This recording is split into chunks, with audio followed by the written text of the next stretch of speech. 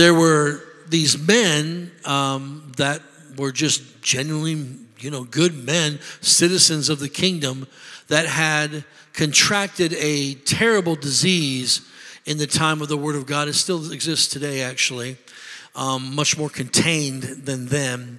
But they contracted leprosy. Leprosy was the kiss of death. It was an agonizing way to go, as it was a disease that would eat at your muscles and your skin and your bone, and it would cause appendages to fall off. Terrible gangrene would set in, and people would die these terrible deaths. And what they would do in those days is they had to quarantine, and the only way they could do that was actually take those men or those women and put them in camps outside of the city walls so that they would not infect other people. And so here they are, isolated, in pain, agony. They are no doubt sad because of the being separated from their families. Could you imagine right now, if you're married, being separated from your husband or your wife, or how about your children? And forever, you're just going to die. They just left you out there to die like a dog. There's nothing you can do about it. Well, these four men became, I guess, partners, if you will. They became friends and sort of looked after each other and took care of one another. And there was a great famine, the Bible says, that was in the land. A great famine had taken place in Jerusalem and in the whole region, actually. And until they were eating donkeys' heads, and they actually they were even selling the dung of animals to eat. I mean, it just got terrible, terrible, terrible, terrible. And so people were dying because of starvation. And here they are out there. They're also dying, but they're dying not just of starvation. They're dying of their leprosy with no hope. And so they made a decision one night. I don't know what all took place and where this came from, this gumption, this tenacity to make this kind of a decision. But they could smell the food being cooked off in the distance by one of their enemy camps. Because at that time, the enemy had set themselves around Jerusalem and around the camp of Israel in order to maybe take advantage of their plight, of what they were going through with the starvation and the drought. And so they said, let us go. They could smell the food. Food is a very powerful thing. How many's ever fasted before? If you've ever fasted, you know what I'm telling you. I don't know what happens. I'm not sure how this works. But you get a bionic nose, praise God. I remember the $6 million man, praise God.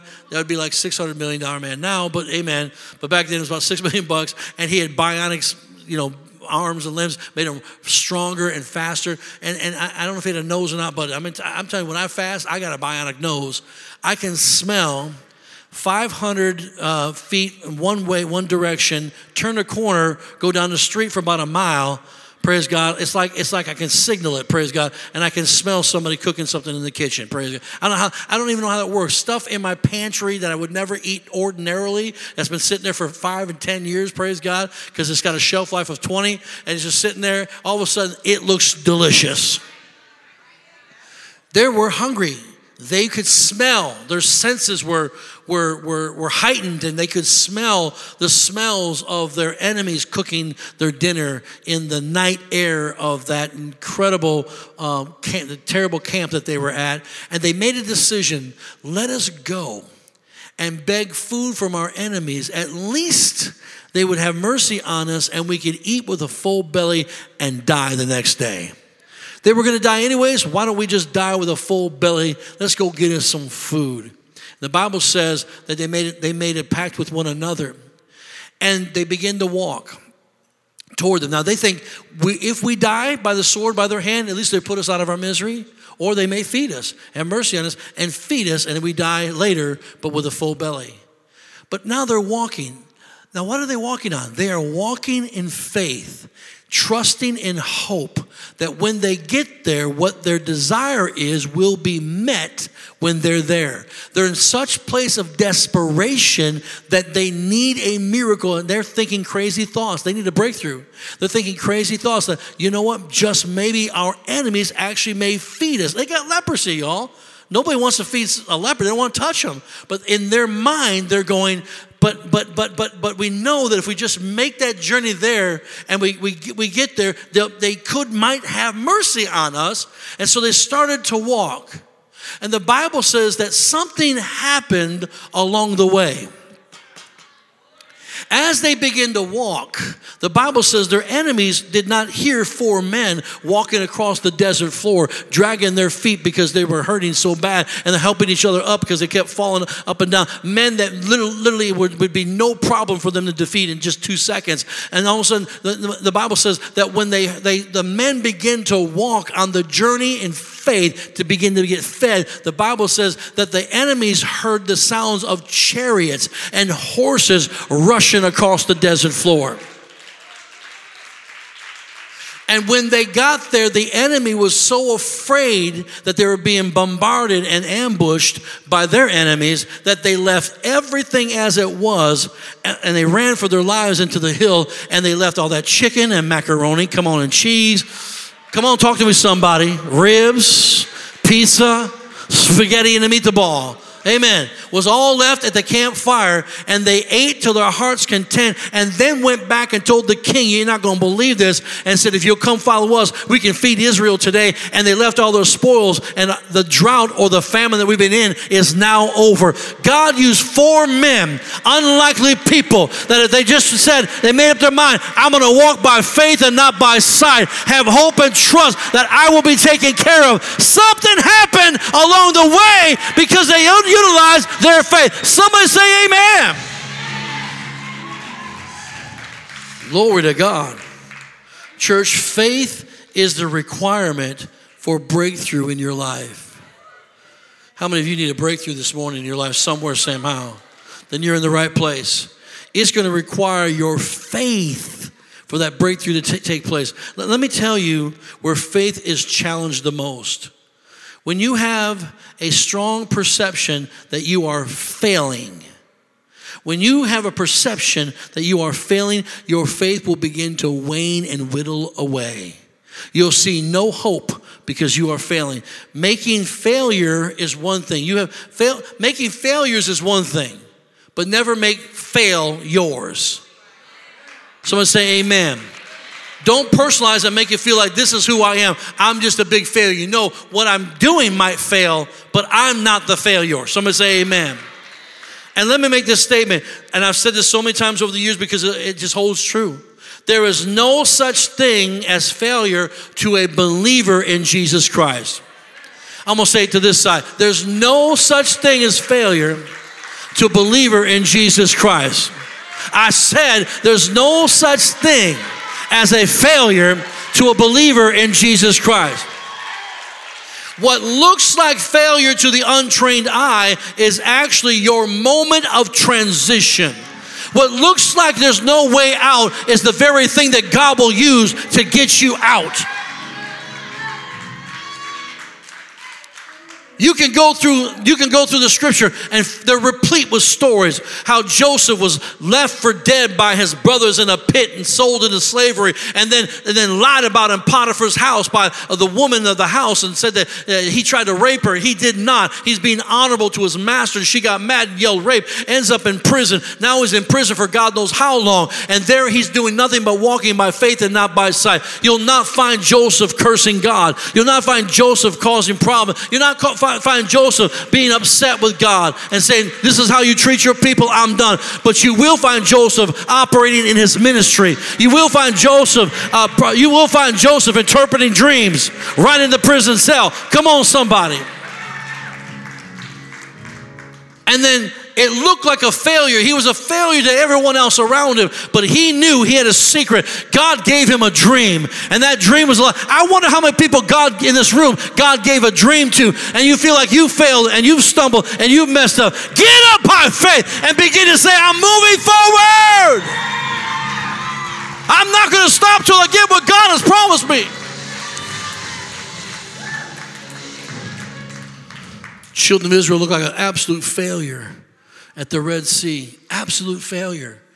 And they were coming to get them, and Pharaoh was trying to take them back into Egypt and everything else. It looked like complete failure, but God had something designed for them.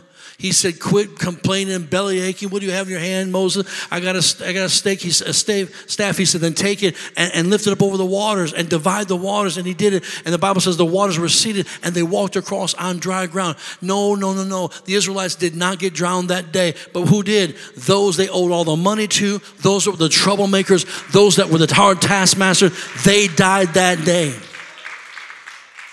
In other words, it was their biggest transition of their entire life, what looked like a failure. How about Jesus going to the cross? They could not believe what he was doing and had to put up with. They couldn't believe it. They thought for sure he'd be able to get down from that cross, but he did not. They didn't have the full revelation of it yet. But the Bible talks about he went there and they looked at him and they all left him that day. Why did they leave him? They saw him as a failure. But it was not a failure. The cross wasn't a failure. It was the greatest transition man has ever known. Jesus would be raised from the dead, and now all mankind can be saved. Somebody say amen. Listen, it was so-called failure that transitioned my wife and I to Milwaukee. And you heard some of the stories before. But we were having struggles in Madison, and we couldn't get the church to grow, and there just wasn't a certain grace upon it the way we wanted it to be, and we thought that it should be. And to be honest with you, we were right. There really wasn't that grace on it the way we needed it to be to grow that church. And that's when God spoke to me. I had a vision, and in the vision, I saw a cloud, and in the cloud, I saw arms extended from the cloud, and they were all different ethnicities. And I heard voices in the cloud say, please come, we need you here. Please come, we need you here. And God spoke to me, says, you're in the wrong place. I need you in Milwaukee, Wisconsin. We packed up our stuff, closed our little church down, and we came here to Milwaukee, and we didn't know anybody. It's like we didn't know anybody there. And you want to tell you something, it's difficult to repeat the same process, thinking you might get the same results, but saying, I know that I've heard God. But what looked like a failure in Madison became the greatest transition point of our life to the place that we've been here all these years. We've seen thousands of people come to Jesus Christ. We've had people be raised in leadership. We've had people that found their mates in this place, including my 2 children found their mates in this place and got married and got their own families. Now I'm telling you, God was in it, but it looked like a failure. Don't allow the failure to cause you to quit what God told you could do. I'm not getting enough claps in this place because I know I'm talking to people. You're soaking it in because you're going, my God, he's reading my mail. This is right where I'm at. You must be careful to have the right perception during these times because your perception becomes your reality. Whether it be a good one or a bad one, whatever your perception is, will become your reality. Know what I've had this happen to me before. There's a man years ago, and I was at a Walgreens. Now, Walgreens can be wild, y'all. And some Walgreens can be a little bit nutty, you know. And so I always want to go in, get my stuff, and get out. It's a simple process for me. I know what I want. I go in, I get out. I will not be manipulated by the things around me for sale. Praise God. I go in and I go out. And it was packed. I went in there and it was the middle of the day and it was packed. And so I got my item. And I saw, as I'm getting my item, I saw a very tall gentleman walk in. Couldn't miss him. And he had to be at least 6'4", 6'5". Big, tall guy, bus driver. Comes in and he knows everybody. At least he's acting like he does. Because he's talking to everybody in the store loud. I mean loud. Hey, how you doing, man? And now you can't hear everything. He's making everything out. But you can tell he's a Christian because he's saying amen and praise the Lord, right? So he's talking to people and he's getting his stuff as he's talking. And I get in the line. And so he's moving his way to the line as well. And now I'm about 5 people, 6 people in. There's a few people behind me. And now here he comes. He's talking to everybody now. And he's coming into the line, right? And I'm thinking, dear God, please don't let him get talkative in this line. I just want to get in and get out because he's trying to talk to everybody, anybody who will talk to him. And he gets in line, sure enough, he's back there and he starts preaching. Now, I know I'm a preacher and I know that I should have been more sensitive and I know that I should have probably been right alongside him saying amen, but I just wanted to get my stuff and I just wanted to go. Let's have church on Sunday, not right now, praise God. That was my mindset. And so he's having church right where he's at. He don't care. He's as happy as can be. And so he's talking to people, and now he's starting to give people words of knowledge, praise God. He's starting to say, the Lord shows me the Bible. Oh, Lord Jesus, please. You know, I don't always trust people who give words of knowledge. I'll be honest with you, because sometimes I think they're practicing on you a little bit, and they haven't yet got to that place where they're mature enough, and so they're going to practice a little bit. And I just don't want to be practiced on, praise God. So, and I think, at least I'm 3 people, and the line's starting to move. So now then, he starts to address the entire line. Hey, you and you. He starts to talk to everybody. Now the whole process stops. He's talking to everybody.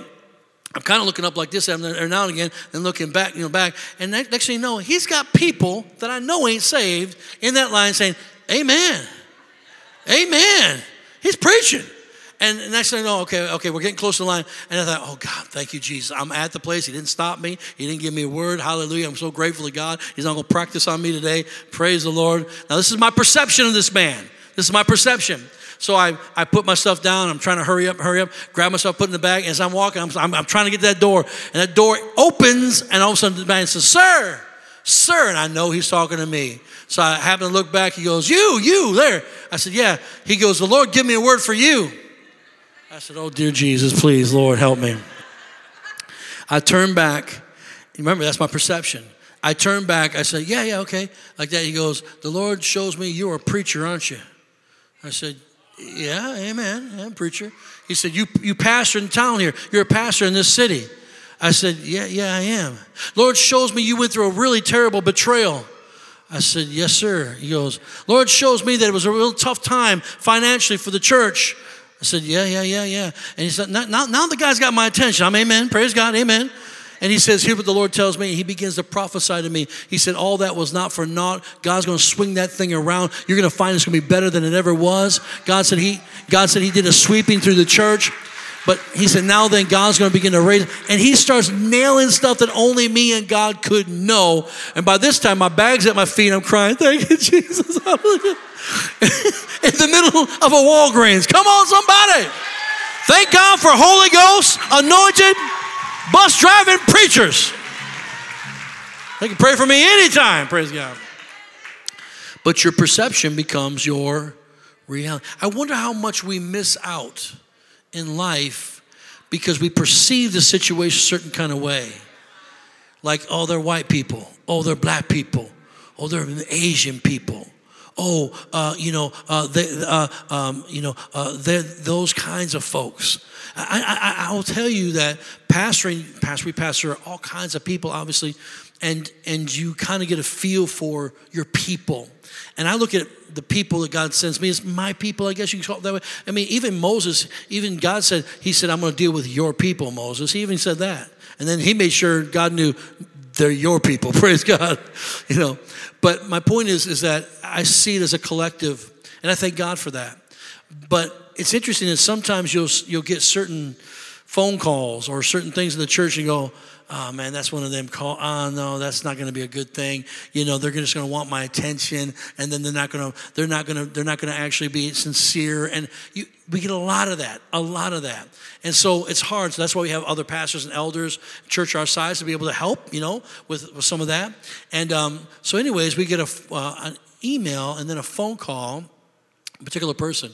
And I'm not taking, they wanted to talk to me. I said, well, the protocol is someone I don't know will go through the process of one of our pastors or elders. And then, of course, if it goes to me, it goes to me. That's fine. But this is the protocol, and be good. I just did not feel safe for some reason taking this particular phone call. And I fought it. Next week, it was brought up again. Hey, they still want to talk to you. They don't want to talk to anybody else. Well, that kind of made me mad. Because I'm like, well, we have a system, man. I got the system in place, follow the system. Now you're being rebellious and you don't want to follow the system. I don't care no more. You're going to follow the system. You can talk to me, but you got to go through the protocol. So anyways, and all of a sudden, the next week after that, I kind of forgot about it. My daughter, she was going through the emails and she said, Dad, you never called this woman back. I said, yeah, I know, but she knows she can get a hold of me, but she's got to go through the system.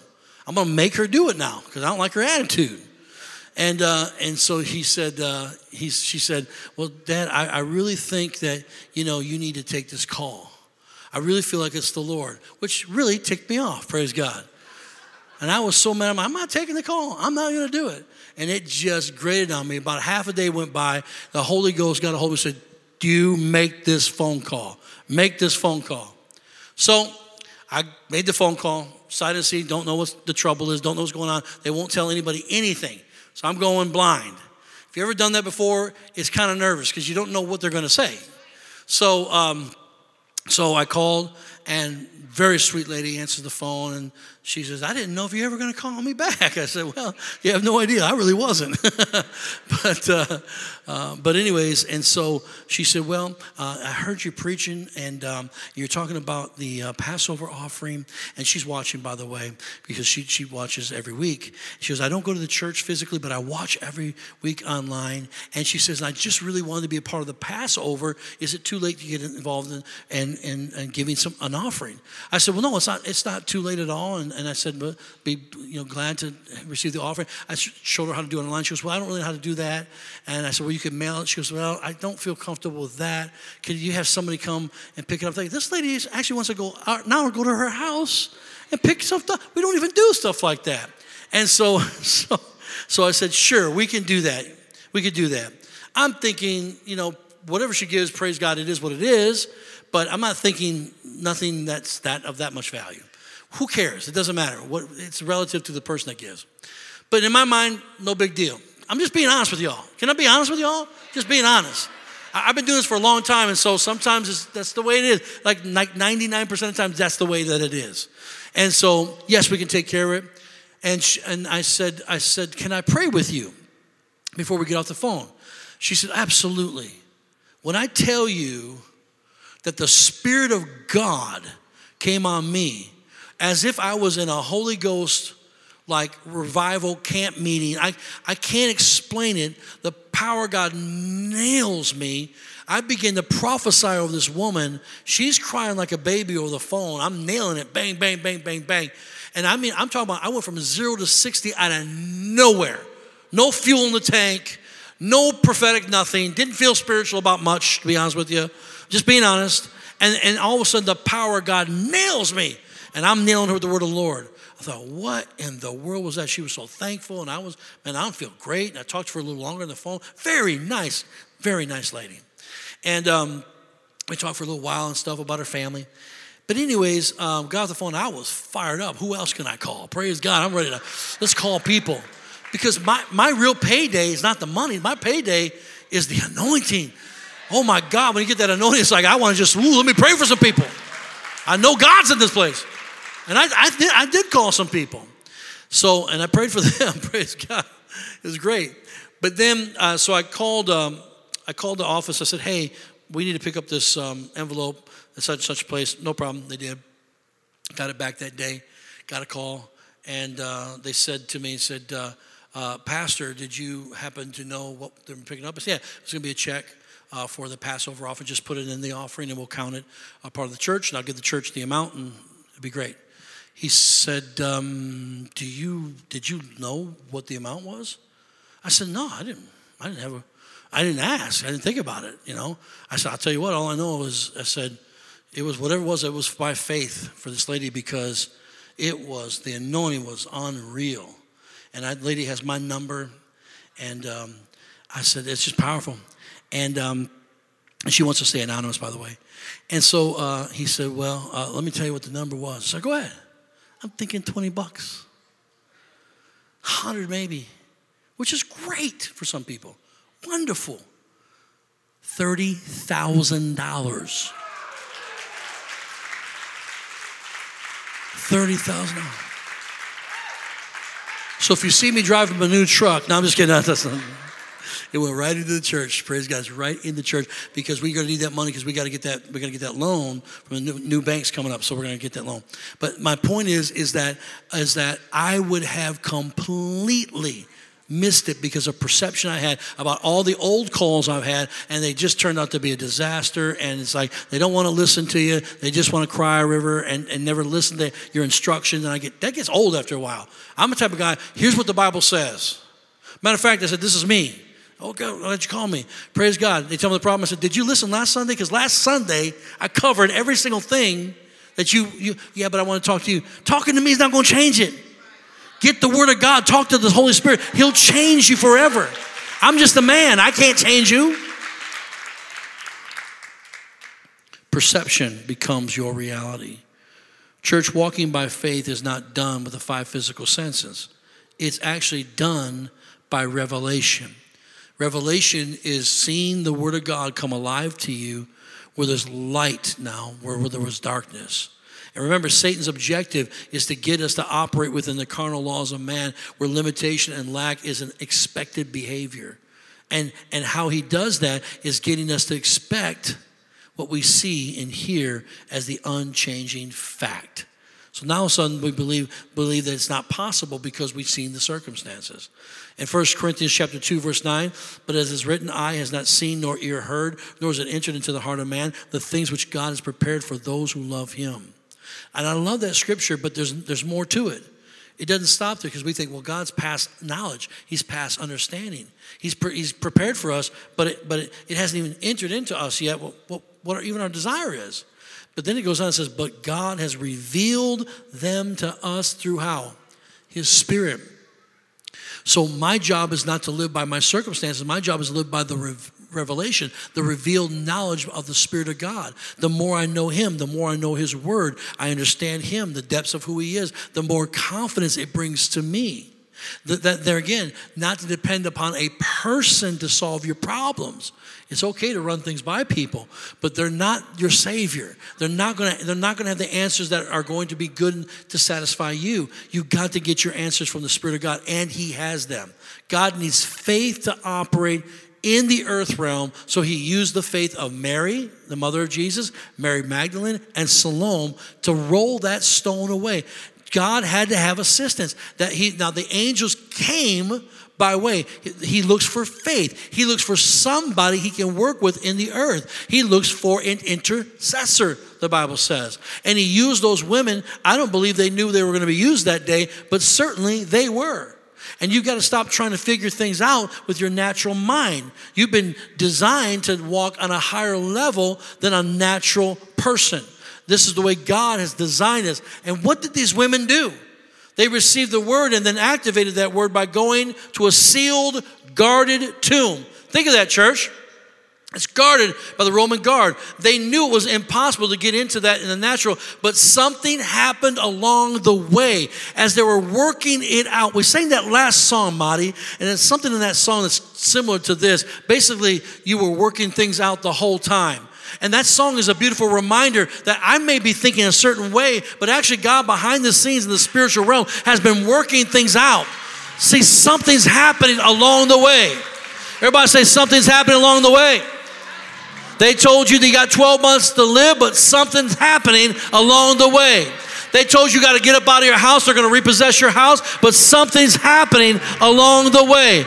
They said you're going to lose your job because you didn't get the jab. Something's happening along the way. Something is happening right now in the Spirit, saints. Who's ready to receive it by the Spirit of the living God this morning? Come on. Hallelujah. Look, you're not waiting on God. And if you are, you're wrong. God's waiting on you. He's did everything, done everything he needs to do. Now it's time for us to, by faith, activate his word. Activate his word. What happens is when we don't do that, we get lazy. And we just do. Then we want to say, well, I'm just waiting on God. The fact is, you're lazy. That's all it is. The Bible has a lot to say about lazy people. Proverbs 12:24.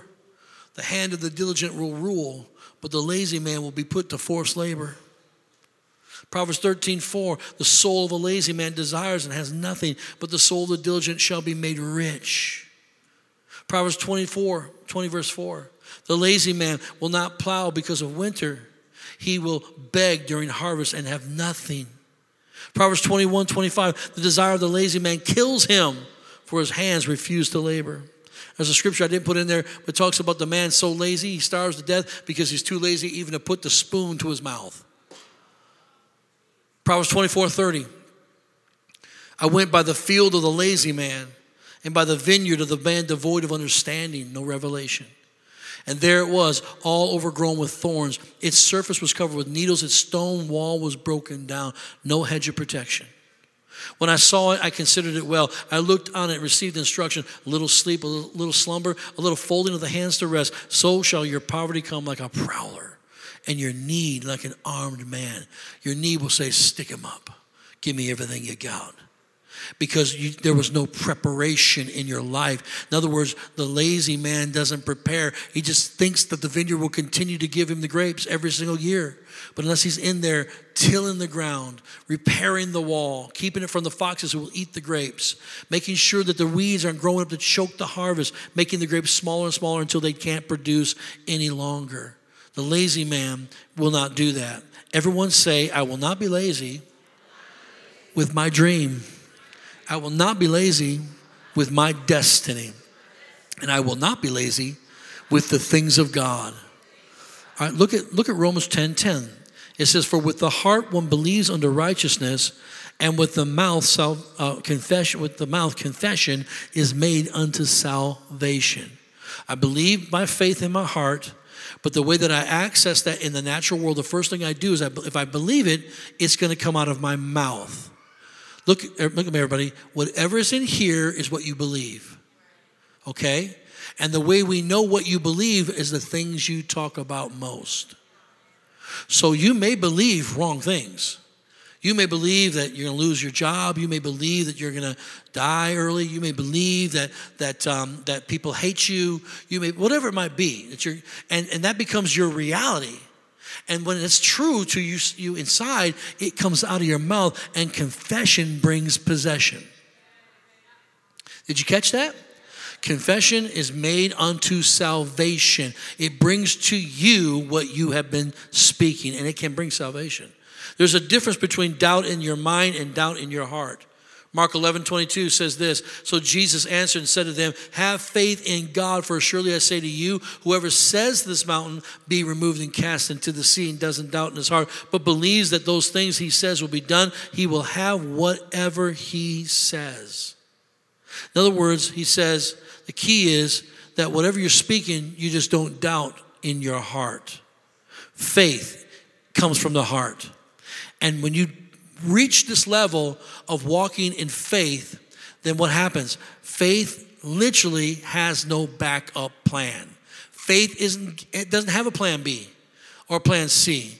It just says, this is what God said. I may not arrive the way that I thought I was going to arrive there. There may be some detours and some things I've got to adjust, but the plan is still the plan. I'm still walking out what God has said. I don't have a safety net here. I'm just doing what God has asked me to do. That is when you know you are in true faith. Some of you are in true faith right now, but not because you want to be. You hate it right now. You love the safety, but you're in a place where you have no choice. And that no choice throws you in a place of either faith or doubt. And some of you I'm choosing to believe God. That's why you got up this morning. That's why you came to the house of God. That's why you praise him. That's why you worship him. You may falter and fall, but you are not a failure. Amen, somebody. And so now you're plugging in and saying, I don't have another plan. This is all I've got. All my eggs literally are in this basket. And if the Lord doesn't come through for me, I will not make it. But I know that he will. He's faithful to perform his word. John 4:35, and this is how faith operates. Jesus speaking, do you not say there are still 4 months and then comes the harvest? Behold, I say to you, lift up your eyes and look at the fields, for they are already white for harvest. He said, now they'll plan 4 more months for it to come. I want you to start planning right now that it's on its way. That's how faith operates. Faith is always urgent. It's always right now. Now faith is. That's what the Bible says. And so I activate it. I'm moving now. I don't wait for tomorrow. I'm not procrastinating. I'm not going to be lazy about it. I'm going to step out in faith. Just recently, the Spirit of God, I asked him a few things, and I'm not at liberty to tell you what I asked, but I will tell you what he told me. He told me to turn to Luke chapter 5. And when I turned to Luke chapter 5, he showed me the answer. And this is what he said to me. And this is so powerful for our church because where we're going. But he just said, the Bible said he was being thronged by the crowds. And so he was up against the beach. And so he couldn't go back any further. He saw two boats. He chose one. It was Simon Peter's boat. He gets in the boat with Simon Peter and he launches out. And he goes out and he preaches his word. It's reverberating off of the water so everybody can hear what he's got to say. And he's done preaching. He then turns to Simon Peter and says, now, launch out your boat into the deep and let down your nets for a catch. He said, but Lord, we've toiled all night long and we've caught nothing. But nevertheless, by faith, come on somebody.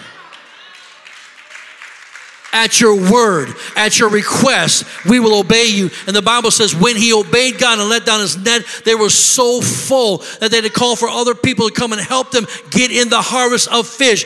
A fisherman, watch it, a carpenter tells a fisherman how to do it because the carpenter happens to be Jesus who knows what you need before you even need it. Somebody say amen to that. And so you got to learn to trust that. So in other words, he knew the answer was there's no fish in there, but your word says that there is, and something happened on their way to launch out into the deep and let down their nets for a catch. God sent schools of fish to supply where there was none whatsoever. I hope you're catching this today. Vision is important. Vision is more important than sight. What do I mean by that? I'm talking about your 20/20 eyeballs. I'm talking about vision is higher than what you can see in the natural. And it's what's required for spiritual insight. I'm going to end here in Matthew chapter 16, verse 19. And I will give you, Jesus said, the keys of the kingdom of heaven. And whatever you bind on earth will be bound in heaven. Whatever you loose on earth will be loosed in heaven. Heaven is not a seen realm. It's an unseen realm. It's a realm you receive by faith. We'll all see it one day. But we're in our earth suit right now. And so we can't see it that way unless God gives us glimpses of it.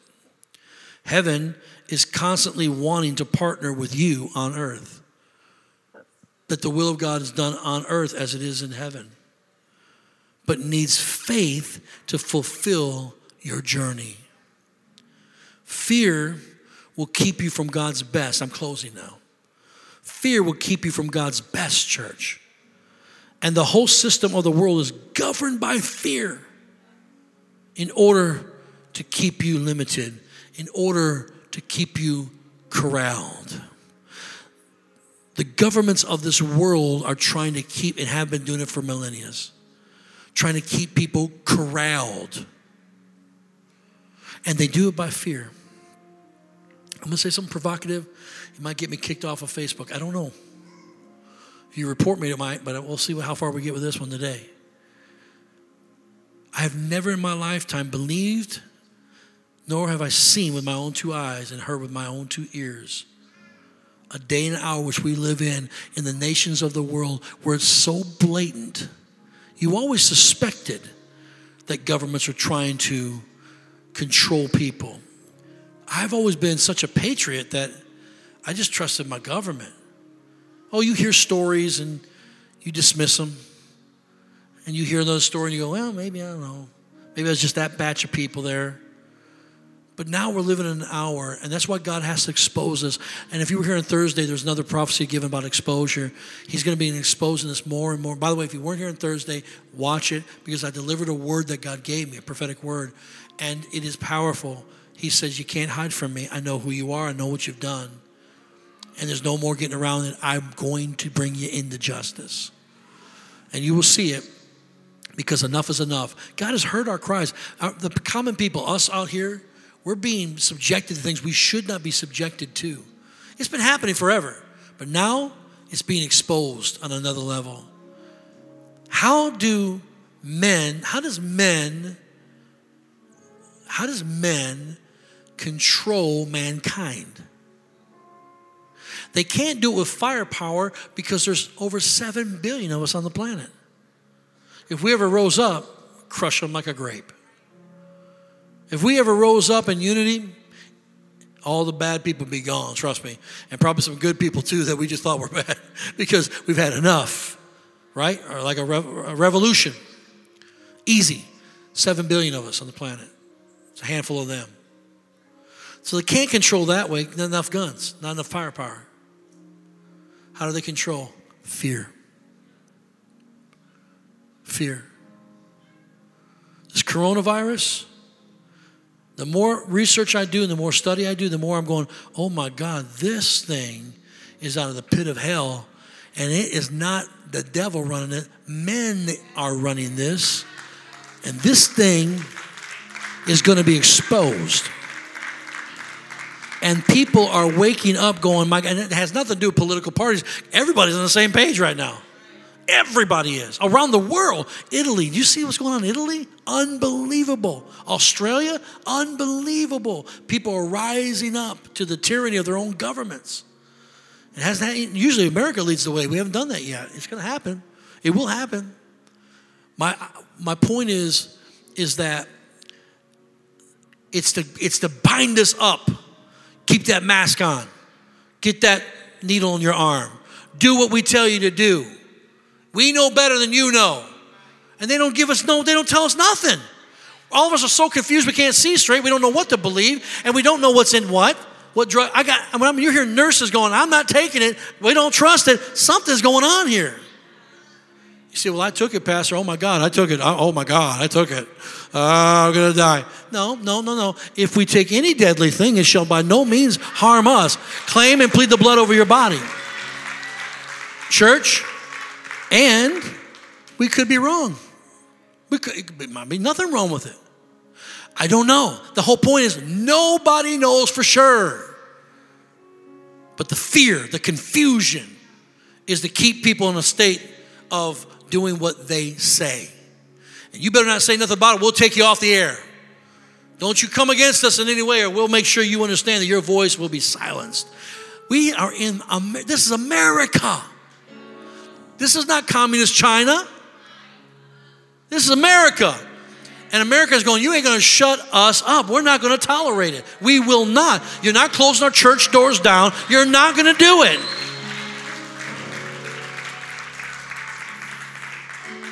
So we will invent a boogeyman. We will invent something that, will be like a coronavirus or something like that to get people, put them in check. Because that is real. There's nothing, I'm telling you, corona's for real. And if you got it, you know, it's for real. That's not what I'm saying. I'm saying that this is being used as a fear tactic. What if we start hearing this? Y'all ready for this? And some of you never come back again. Your visitors are going to look at me and go, that preacher is crazy. Or I'm on to something. What if we start hearing alien invasion? Oh, the government released all the UFO stuff, right? And they're going, we can't believe what we're seeing. What is this thing? What is this thing? No government would ever release that on purpose and not have an answer as to what it is. And they probably shouldn't. It's either man-made or it's demonic. Because I'm here to tell you, folks, whether you believe it or not, there are not little green men on other planets. There are not aliens out there, extraterrestrial. But there are aliens that are interdimensional. They live in another realm called the realm of the spirit, and they are demonic, and they seek to kill, steal, and destroy. And they will come to you as what you want them to be. In every generation, they'll come to you as what they want you to be, and they will give you information that will blow your mind. And then the government starts saying, we got a problem, we got aliens coming in. If they really want to control the world with fear, that's one way they can do it. So look out. There might be an alien thing we see in the sky one day. And just remember what Pruitt said. It's either man-made or it's demonic. If it's some hologram going on up there, praise God, we'll just look at that and go, hey, a lie, you're a lie, you are a lie. Just go about eating your potatoes, praise God, and drinking your soda pop. Amen. Because I'm telling you right now, that's how the enemy operates. What God needs is faith, belief in him. What's he saying? What's God up to? And you got to get that word from Thursday, because God's saying, he's telling you what he's up to, what he wants to do in the earth. And now is that time. If we'll step out in faith and begin to walk the walk that God called us to, something's going to happen along the way that we didn't see. And God's going to begin to open doors for us in a big way. Somebody say amen. Let's give the Lord a shout of praise in the house. I love y'all. What'd your pastor talk about today? Aliens. He's weird. I am a little weird. I don't know. I could be wrong, but I don't know. I think I might be right.